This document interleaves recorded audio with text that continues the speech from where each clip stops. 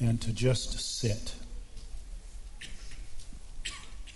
We need this. In the midst of all of the hustle and bustle of our ordinary lives, it's good for us to just sit and listen. And so, God, I pray, would you meet us? We come from all sorts of different circumstances this week. Some of us come out of a week marked by great joy. Some of us come out of weeks marked by sorrow and sadness. God, you know, and you are eager to speak to each and every one of us this morning. So, God, we're listening. We're here. We pray. Open our ears. We pray in Jesus' name. Amen. Well, Thanksgiving has come and gone. The Christmas season is officially here, and Christmas Day is just 24 days away, if my math is right. And as a church, as families, as individuals, we want to be ready.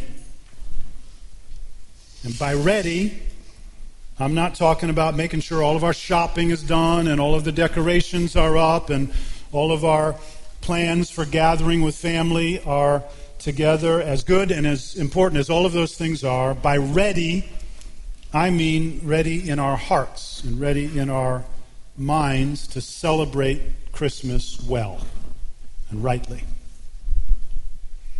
I feel this obligation. I feel this every year as your pastor.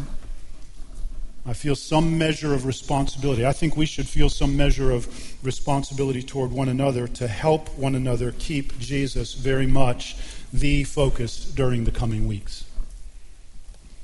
He actually is the reason for the season. So these Sundays in December, our plan is to focus our attention undistractedly, unashamedly on Him. Last Christmas, you may remember this, we did an Advent series on Sunday mornings that I entitled Early Rumblings. And we looked at several prophecies of the coming Messiah in the Old Testament book of Isaiah. Well, even before there are rumblings, there are whispers. And this Christmas, I want us to look at the very earliest whispers of the coming one. From way back at the very beginning, way before Isaiah. So would you turn with me in your Bibles this morning to the very first book of the Bible, the book of Genesis, and turn to chapter 3. Now you may know this, but the first 5 books of the Bible, Genesis, Exodus, Leviticus, Numbers, Deuteronomy, they were all written by the same guy, Moses. And throughout those books, those earliest books, there are whisperings. And if we're listening well, you can hear them. We can hear them. If we're not listening well, we'll just pass right by. We'll miss them altogether. But there are these whispered statements designed to catch our attention, making us wonder what's going on, where is this going? And this morning I want us to hear and listen carefully to the earliest whisper of all, the first faint whisper of the coming one. You know, with every story that is told, very soon after you start reading it or after you start hearing it, there's a set of questions pushing kind of forward in our minds. What's it all about? Where's this going? How will this turn out? From our earliest years, we're trained by hearing stories to be thinking like that, asking those questions. And so strong is the impulse of those questions, especially with a really compelling story, that sometimes we cheat. And we flip over to the back of the story, to the end, to find out how it all turns out. But usually very early in the story, there's some hint, some clue about what it's all about and what's at stake. Well, the Bible is a story. And when I say story, I don't mean some made-up thing. I mean the story of what has happened, what is happening, what will happen in history. This great story that is contained in this book. I know it maybe sounds a little bit cliche. You've probably heard it before, but history is God's story. It's His story.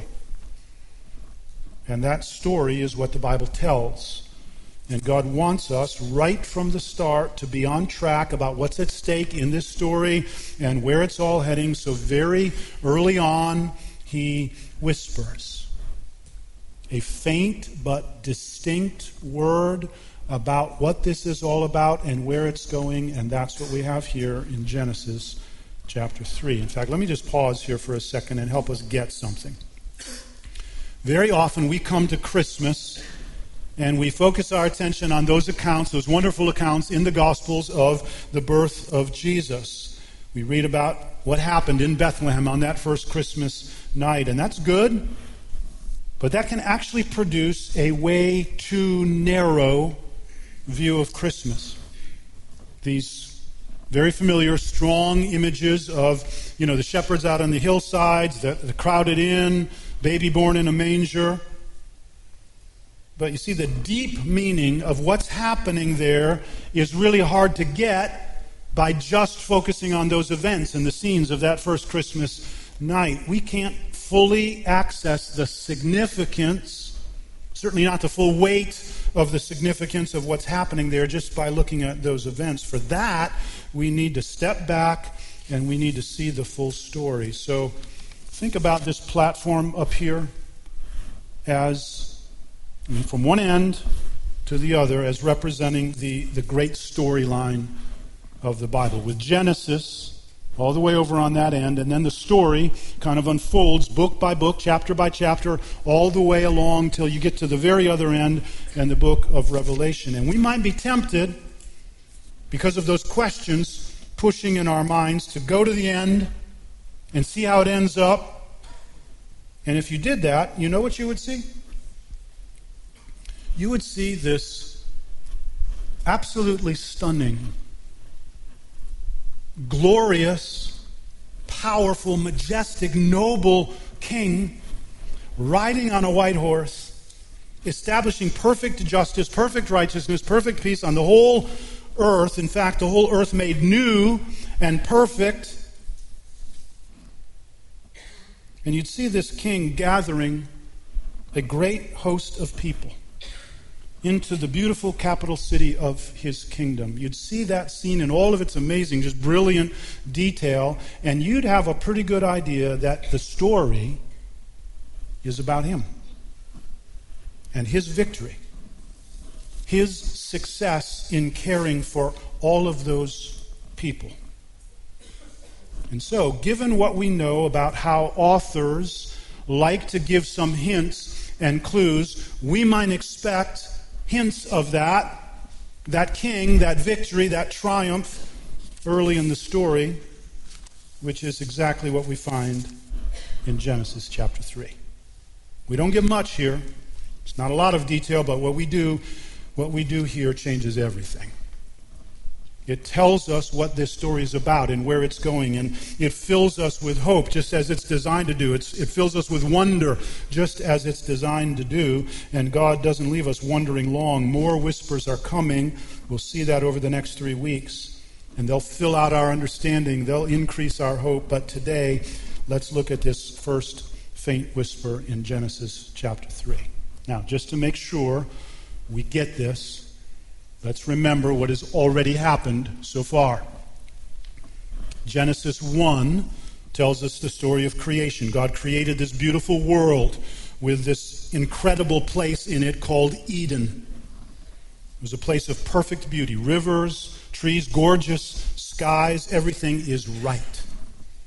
We see that summarized in the last verse of Genesis 1. And God saw everything that he had made, and behold, it was very good. And then in chapter 2, we read of how God created Adam and Eve and how perfectly suited the world was to them and how perfectly suited they were to each other. Look there at the end of chapter 2. Verse 23, then the man said, this is at last bone of my bones and flesh of my flesh. She shall be called woman, because she was taken out of man. Therefore a man shall leave his father and his mother and hold fast to his wife, and they shall become one flesh. And the man and his wife were both naked and were not ashamed. That speaks of the complete innocence before God and before each other. There was nothing in them that needed to be hidden. Not one thing weighing on their conscience at all. So you've got this perfect world, and you've got this pure and innocent and happy and healthy beginnings of humanity. Everything is full of promise. Humanity is poised for an incredible existence, this unfolding of their story. But something happens. Adam and Eve outright disobey God. They arch against God's authority. It is very unsettling when you read it. And they are not the only actors in this drama. There is another being created before Adam and Eve, an angelic being, but he's very clearly evil. He is present in the form of this serpent, and he is challenging God. He's calling God's word into question. So who is this? Well, the clearest and the fullest answer is actually given near the end of the story. In the last book, in the book of Revelation, Revelation chapter 12, verse 9 says this, the great dragon was thrown down, that ancient serpent, which is a direct reference back here to Genesis chapter 3, who is called the devil and Satan, the deceiver of the whole world. He was thrown down, and his angels were thrown down with him. We read the same thing a little bit later in Revelation chapter 20, verse 2. And he, this angel, seized the dragon, the ancient serpent, who is the devil and Satan, and bound him. See, even though we're not told outright in Genesis who this is, the New Testament unmasks this person who is this serpent. And the question we just naturally ask is, how did this come to be? Where did Satan come from? I mean, in Genesis 3, he just appears. We don't know anything about him. But see, behind the scenes, in another realm, in the time before Genesis 3, something had happened, something big. There's another history that we're not told about, but later in the Bible there are references to it. You see, in addition to that amazing creation that God had accomplished that we read about in Genesis 1 and 2, God had also created other beings, spiritual beings, angels, who were created to joyfully serve Him and His purposes with man. But something happened with them. Listen to Jude. The angels who did not stay within their own position of authority but left their proper dwelling. Peter says, God did not spare angels when they sinned. You see, once before Genesis chapter 3, maybe before Genesis 2, we don't know the exact timing, at some point God created a host of holy angels. He called them into being. Just imagine that. And at some point, some of them, a good number of them, including Satan, sinned. Or as Jude puts it, they did not stay within their own position of authority. In other words, this sin was a kind of insurrection. It was a rebellion, a desire for more power, more authority than that they were appointed by God. They did not want to serve God and His purpose. And you ask, why? How could that happen?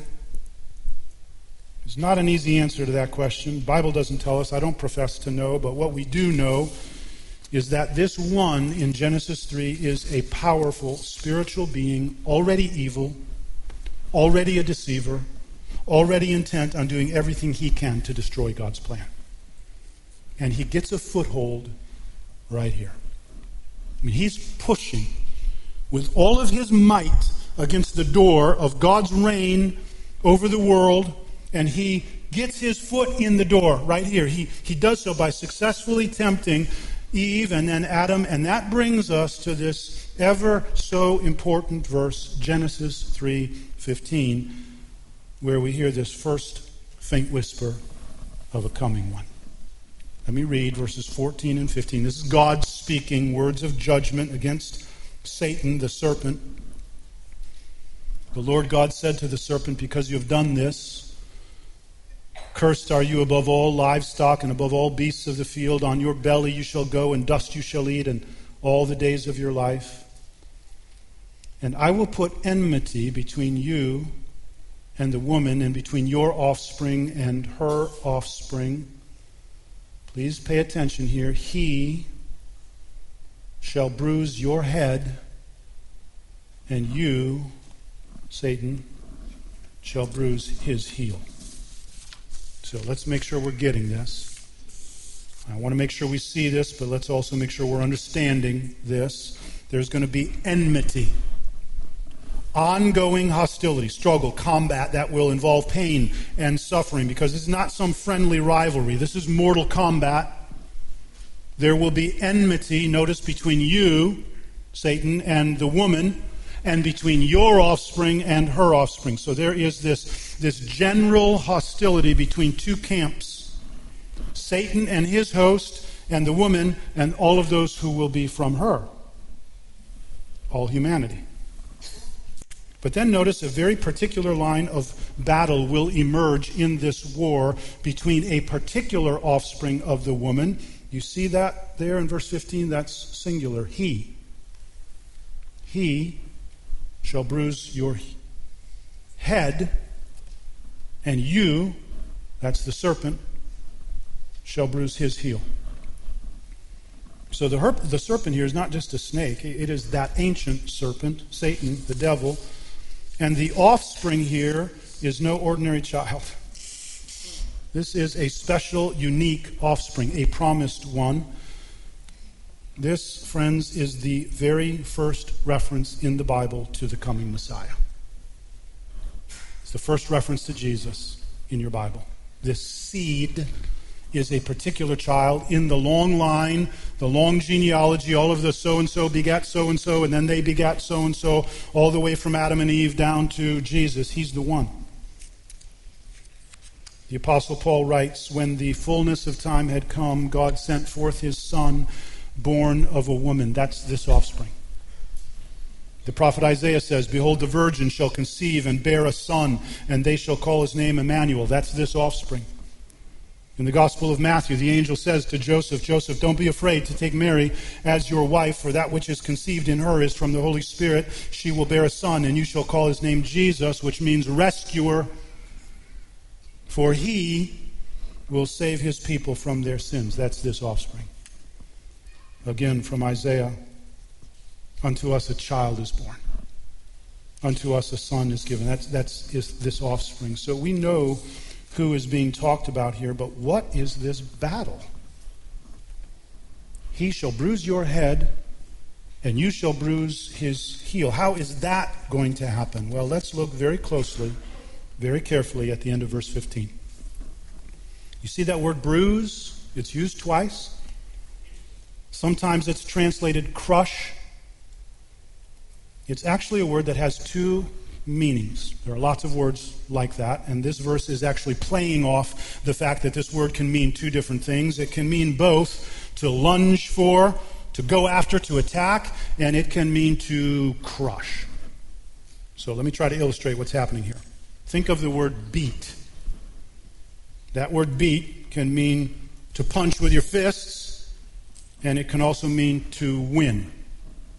So let's just say I have a friend who is a boxer, and he is scheduled to fight a guy next week who has a reputation of landing a lot of punches but not winning any fights. And I happen to run into that guy who's going to fight my friend, and as a good friend, I feel obligated to say to this guy, listen, you may beat my friend, you may land a lot of punches, but my friend is going to beat you. You see? That's the kind of thing that's happening right here. And it's on purpose. It's an intentional play on a word. God says to Satan, you will bruise, you will snap at, you will lunge after his heel, but he will crush your head. And that difference is made very clear by the difference between those two locations. He's going to snap at your heel, or you're going to snap at his heel, but he is going to crush your head. Okay, so we get that. We see what God is saying, but that still doesn't answer our question, how and where and when is this going to happen? Well, it happens when Jesus, the Son of God, is born fully human, He lives his perfect life, and then he offers up that life as a ransom for many. He hangs on a cross, and he dies. He's killed. And Satan thinks, I won. I killed God. I can't help but think of that scene in The Lion and the Witch in the Wardrobe when Aslan is tied down to the stone table and the white witch comes with her knife and kills him, and she thinks she's won. And all of her foul offspring, all of those ghoulish beasts, and they're gibbering and howling, they think they've won. But no, 3 days later, Jesus is alive. Jesus, in his death and resurrection, absolutely crushes Satan. His power, sin, his greatest weapon, death, are both defeated. Friends, forgive me for that reference to Aslan if that threw you off, because this is no fairy story. This happened in history. On a hillside known as Golgotha, in a garden tomb, both of them just outside the city of Jerusalem in the year AD 30. Both of those events well documented. That's where the decisive battle took place, and it all got started the night Jesus was born in Bethlehem. So it's no wonder that Satan incited King Herod after Jesus was born to go and kill all the babies in and around Bethlehem. Satan knew who that child was. He'd been expecting him ever since this interaction with God in the garden that we read about in Genesis 3:15. Sometimes Bible scholars refer to Genesis 3:15 as the proto-evangelium. The proto-evangelium, the beginning of the good news.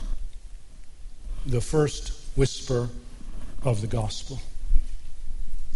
You see, what we see here is that God will not set aside either his holiness or his mercy. God will not have his holiness disregarded. He won't say regarding Adam and Eve's rebellion, well, let's just not to worry too much about that. But neither does he set aside his gracious purpose for man. And that is the only ground of our hope. See, after God pronounces judgment, not just on the serpent, but on Adam and Eve, he drives them out of the garden to now live in this experience of their broken relationship with God, this strange, different, heartbreaking separation from God. And if it weren't for this thing that God has said, they would be completely without hope. Alienated from God. Stunned by this new, strange, horrible reality, having ruined their experience of fellowship with God that they were made for, thinking, what have we done? But there is this word from God. A little tiny light shining in all of that darkness that they now cling to. The first whisper of the gospel.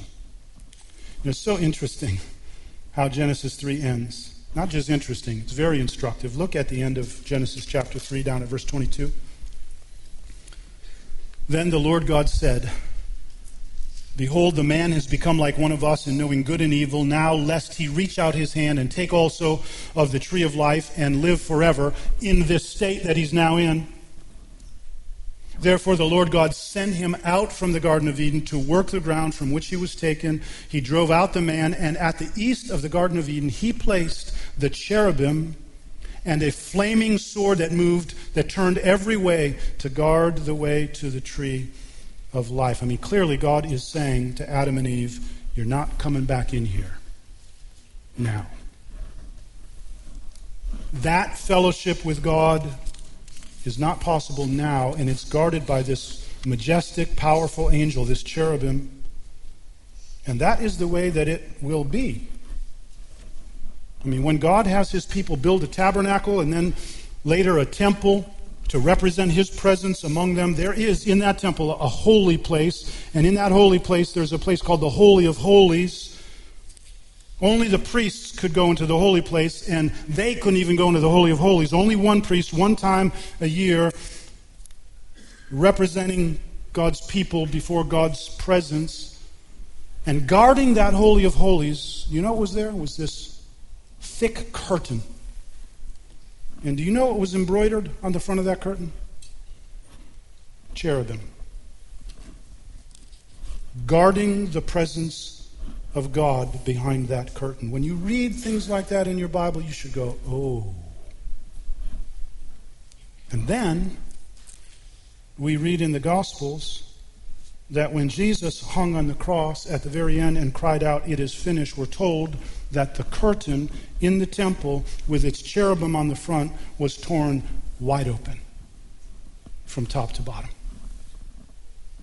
God making this statement, it is now, once again, based on the work just completed out there on that hillside, that Satan-crushing work, it is now once again possible for you to enjoy fellowship with God, real fellowship. Someday perfect fellowship, but real fellowship now. Because the offspring of the woman has defeated Satan and accomplished God's plan of rescue and provided the way for people to be brought back into fellowship with God.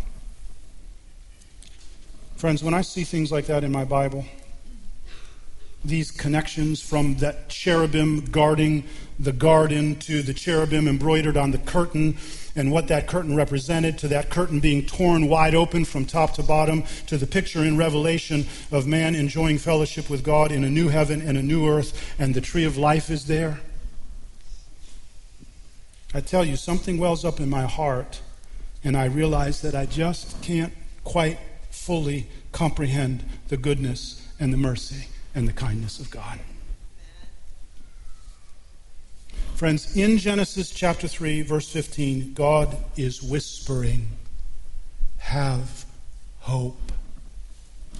Something is coming. Someone is coming. So God's people, all through those generations, were expecting, they were looking, they were longing, waiting, because of this promise.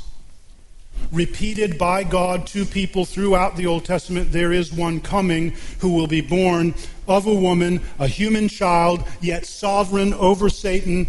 So, what is this to do with us, with you and me, this morning? Let me try to answer that in closing. This story is the story we're in. Every one of us, every human being who's ever lived. This is the story that overarches everything. This is not just the story of some kind of time period or some geographical location. It's the story of humanity, and we're all in it. The effects of that rebellion and God's judgment on it affect us all. The beginning of the story brought about a situation for all mankind where we stood in desperate need of help, and there are times when, for every one of us, we're aware of that within us. We know something isn't right. And into that situation that we're all in, to us, God speaks this word of hope. Don't despair. There is one through whom I will rescue and redeem. It's an announcement that is designed to give hope. And when you've laid hold of what God has promised and what God accomplished, I'm getting a little ahead of the story right now, but when you lay hold of what God promised by turning in faith to Jesus, trusting in Jesus, everything changes. Yeah, your life's still going to go on. Everything is different. You might, in fact, you will still deal with grief, but not without hope. You'll rejoice, but you will rejoice in hope. The ingredient that will be present in every situation in your life, if you've been joined to Christ, is hope. Because of this story, God's story, carried forward and brought to absolutely successful completion by Jesus Christ, whose arrival on the scene is what we celebrate at Christmas. Just a faint whisper here in Genesis 3. We're not told much. There's not much detail here. But what we do learn is that there is one coming who will bring victory and who will rescue us from Satan and sin and death. We read this verse early in Genesis, and if we're clued in at all, we want to know more. Our hearts are hungry for more about this coming one, and God has more to whisper into our waiting ears. Let's pray.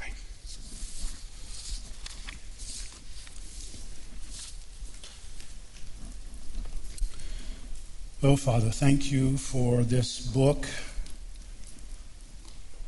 Thank you for the way that you've presented it to us. Thank you for what it tells us both in its grand, overarching theme. And thank you for telling us so early that we have every reason to hope in the Lord Jesus Christ. So God, I pray that you would help us to put away lesser things, silly things that we tend to put our hope in. On Christ, the solid rock, we stand. All other ground is sinking sand.